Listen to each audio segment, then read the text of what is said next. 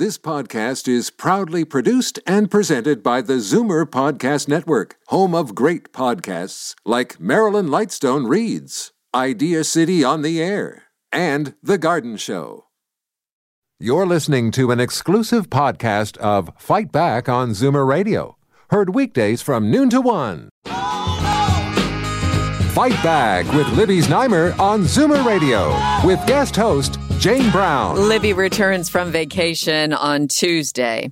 We're beginning to hear some of the stories of the people who've fled Ukraine and what they've gone through to get out.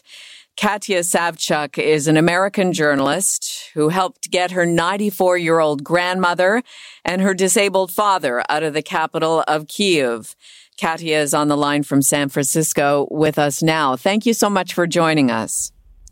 Hi, Jane. Thank you so much for having me. Katia, before we hear the stories, tell us about your grandmother and your dad. A little bit about them so we know who we're talking about. My grandmother is 94 years old. Her name is Zoya Semyonovna. She was born in Kharkiv in northeastern Ukraine.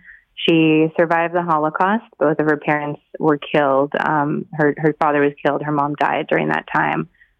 She made it just hiding in bomb shelters and also recently survived COVID in her 90s. Wow. So has definitely been through a lot. Yeah. My father used to work for the government in Ukraine. He's 70, and he has a disability due to a car accident with his eye and his neck, so he's not able to drive. So, of course, when news of the invasion hit, I was very worried for them. They live just in a building in central Kyiv. And have you lived in Ukraine as well? I was born in Kyiv myself, and I emigrated in 1989 as a refugee from the Soviet Union to San Francisco. I've been back just a couple of times, and it's a beautiful city. It is. I've been there as well. Mm-hmm. My husband is Ukrainian-Canadian. I see. Yeah, the heritage is just, there are a lot of Ukrainian Canadians. It's us being here in Canada, having the second largest diaspora of Ukrainians next to Russia, and certainly many, many in the U.S. as well. So tell us about the story. What happened once the war began? Mm-hmm.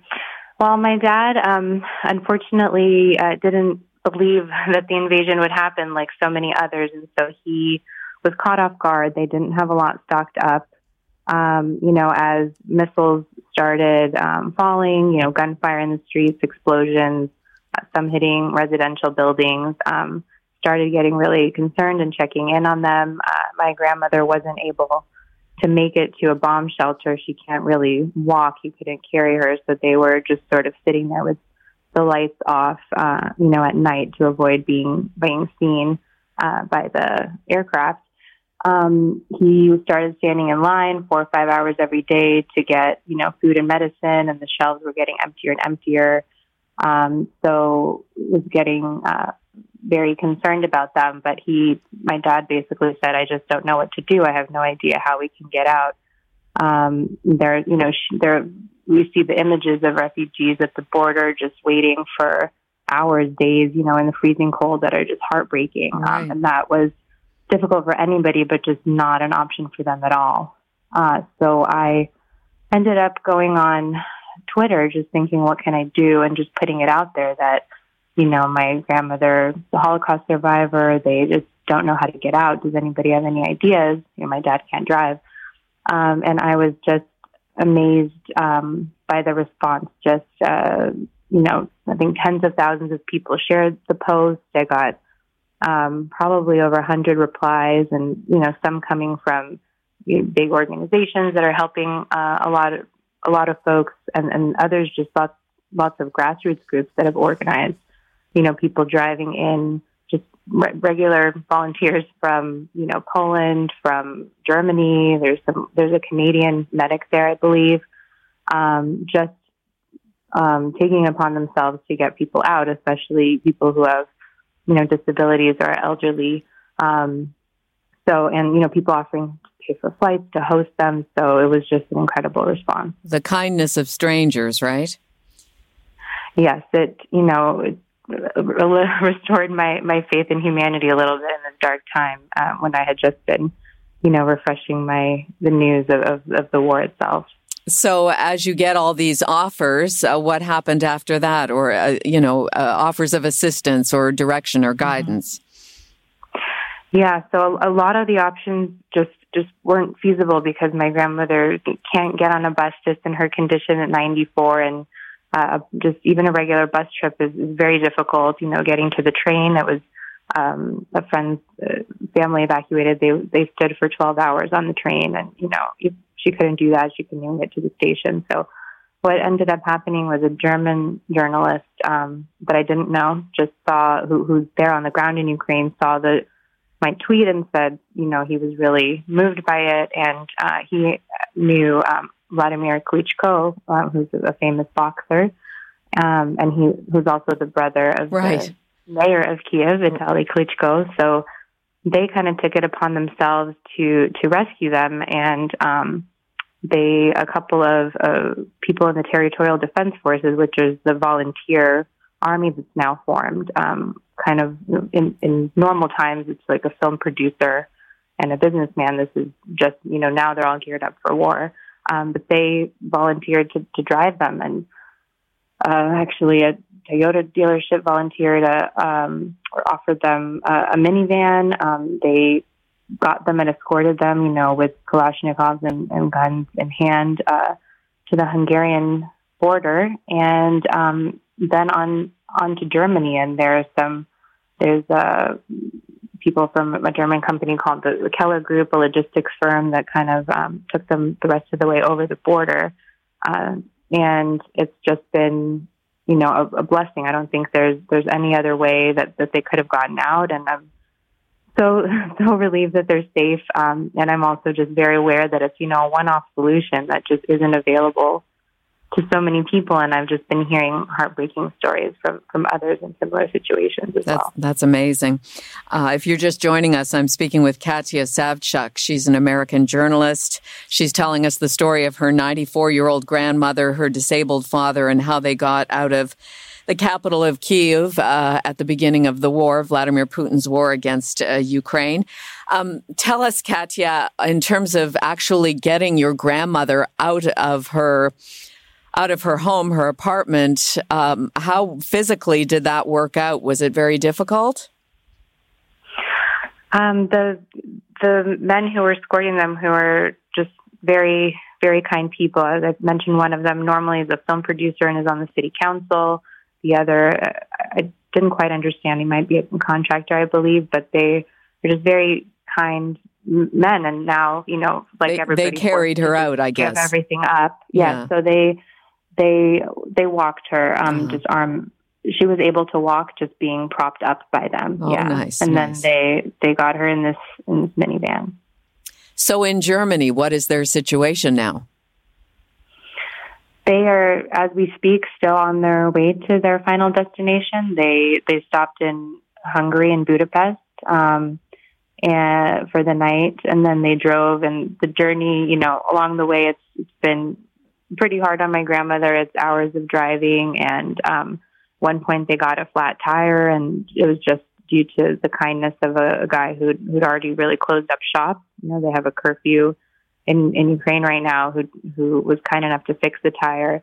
Started snowing, which made the roads a little more treacherous, so it was quite a journey, but luckily she, I think, surprised everybody by just weathering it without complaint. And the only thing she asked for, I heard from the people escorting her, was she wanted cognac because there's a ban on alcohol sales in Ukraine right now because of the war and everybody having guns.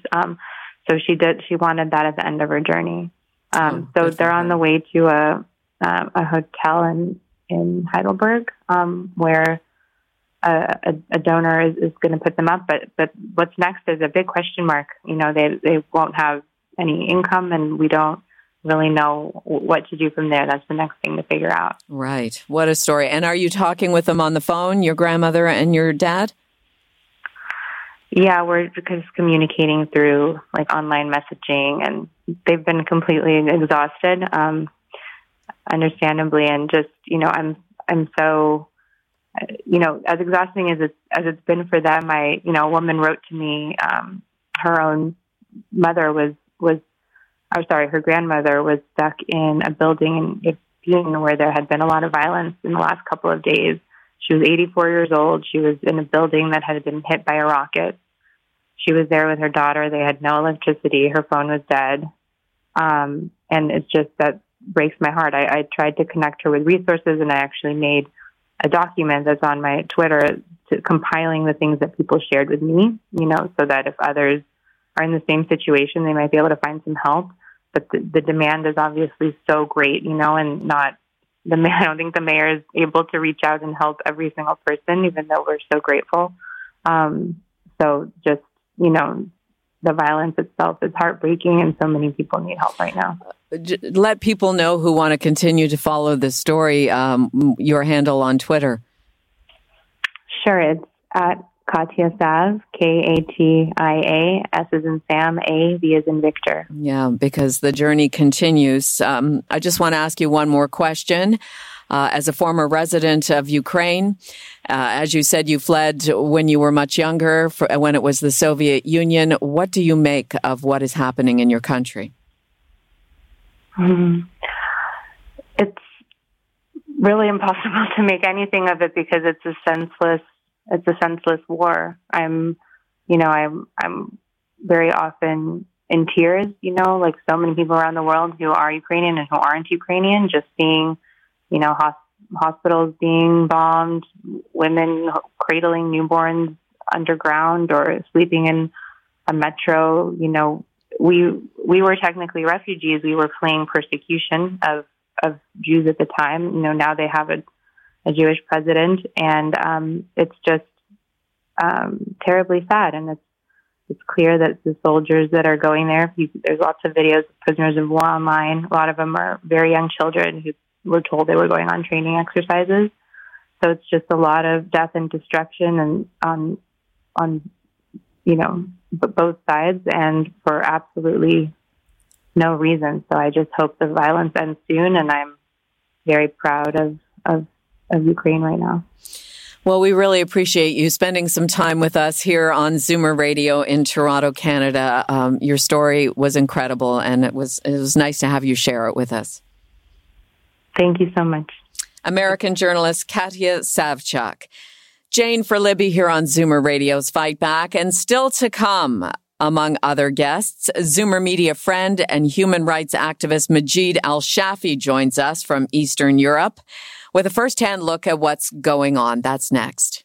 You're listening to an exclusive podcast of Fight Back on Zoomer Radio. Heard weekdays from noon to 1. Fight Back with Libby Znaimer on Zoomer Radio with guest host Jane Brown. Ziv is trying his very best to get a hold of Majid Al-Shafi. He is a human rights advocate, founder of One Free World International, currently in Poland en route to Ukraine. It is very difficult because of the war to get in touch with people, especially when you want to get in touch with people. But Majid is there. He is safe. In the meantime, though, we have another special guest as we continue our discussion about Vladimir Putin's war in Ukraine. Dr. Andriy Zayarnyuk, professor of history at the University of Winnipeg, who teaches about Ukraine, the former Soviet Union, and nationalism. He has been a guest here on Fight Back as well in the early days of the war, which was only 2 weeks ago. Doctor, thanks for spending some time. Hi. I think we talked to you the morning after Vladimir Putin launched his military against Ukraine. Since that time, I'm sure you're watching in horror, like all the rest of us. What are your thoughts 2 weeks in? It's a humanitarian catastrophe, first of all. The largest since World War II in Europe. There is no doubt about it. It's about terrible suffering Putin and Russian troops inflicted upon Ukrainians. This is war in all its brutality. We were speaking yesterday with Dr. Elliot Tepper around this time in the program, and he was saying that the focus right now, because things have not evolved the way Vladimir Putin thought that they would in the early days, and that is just to beat the people into submission, to just bomb the crap out of them effectively. This would be strategy number 2, obviously. Oh, I agree. Definitely after his military operation essentially failed, the blitzkrieg, the idea that he could conquer Ukraine in 2 or 3 days, the Russian military turned this into a campaign of terror and destruction targeting Ukraine's civilians. And I know that the focus of the world is on refugees from Ukraine to other countries. But you should remember that the number of people internally displaced in Ukraine is much, much greater. It's close to 7 million people who are fleeing from the battle zones, leaving their homes, losing their livelihood, and going to the safer parts of Ukraine. So this is also a campaign of dispossession, of ethnic cleansing. Russia is just forcing Ukrainians of their land. What is preventing the West and NATO, understanding all of the issues that Vladimir Putin has with Ukraine, trying to become more westernized and a more permanent part of Europe? What is preventing the West from stopping? Is it just the nuclear threat? Is that what's stopping the West from ending this whole thing? Mostly, yes. I think this is the fear of a nuclear war, the fear that Putin would escalate this into the Third World War. And yes, the West has no effective strategy of dealing with a nuclear bully, essentially. And you should also remember that, there are all kinds of nuclear powers, and Russia is different because of the Soviet arsenal and intercontinental ballistic missiles. So in terms of sheer mass of nuclear weapons, Russia is actually power number 1. Its nuclear arsenal is greater than America's. Yes. So does the nuclear bully get to keep doing whatever he wants indefinitely? Is that what we're facing here? So far it worked.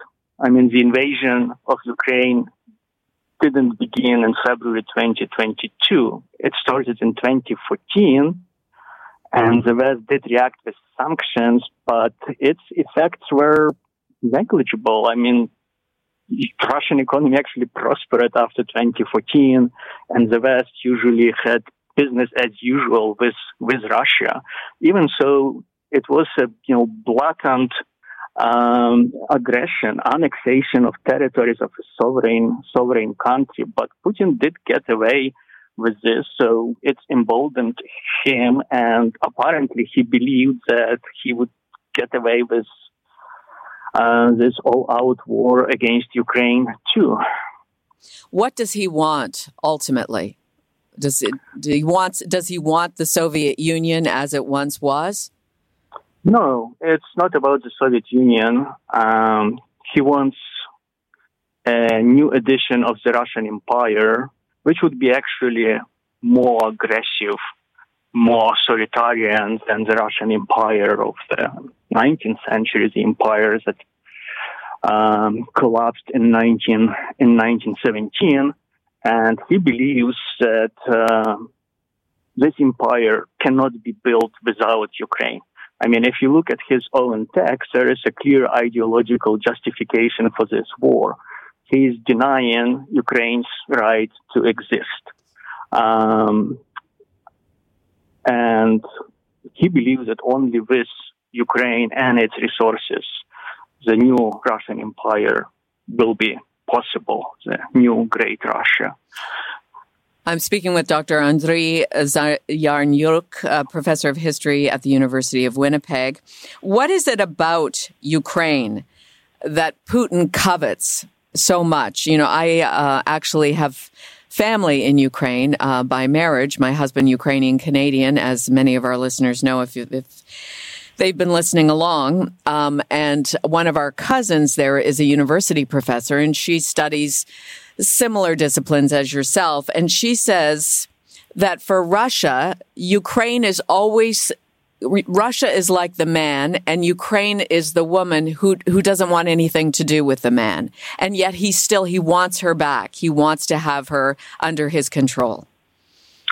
Yes, you can use this allegory of an abusive behavior. But it's also about Ukraine's resources. I mean, if you look at Russia's history, Russia did become a great power only after they annexed Ukraine and Ukraine became part of the Russian state. So that started in the middle of the 17th century when they obtained part of Ukraine, and then in the 18th century. So Ukraine helped Russia to join this club of great powers. And ever since, Russia understood that losing Ukraine, it would also lose the status of a great power.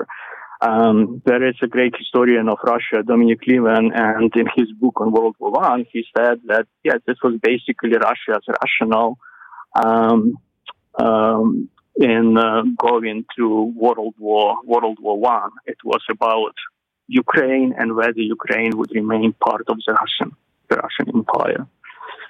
But, Doctor, can you be a great power if the people in this territory, the country of Ukraine, if they hate you so much? Can you be a great power if your people are not on your side? That's the problem. Apparently, Putin believed that at least part of Ukrainians would welcome Russian troops. That was his calculation, that eventually they would accept it, that the great Russian state, Russia's population is much larger than Ukraine's. Once they conquer, they would be able to assimilate. But as we see, he miscalculated, right? Ukrainians are actually remarkably united in their resistance to this Russian aggression. To no surprise, really, to anybody around the world who lives in a democracy, right? But that also explains this campaign of terror Russia unleashed against Ukraine's civilian population. It's about dispossession. It's about forcing people of their land and just taking territories if they cannot take people or capture their minds. So it's not about, at the end of the day, it's about the land. It's not about the people. Oh, it's both. It's both for Putin. Ukraine with 40 million would help Russia's declining population. But it's also about Ukraine's resources as a land and simply the existence of Ukraine as a successful democratic alternative to the Russian authoritarianism.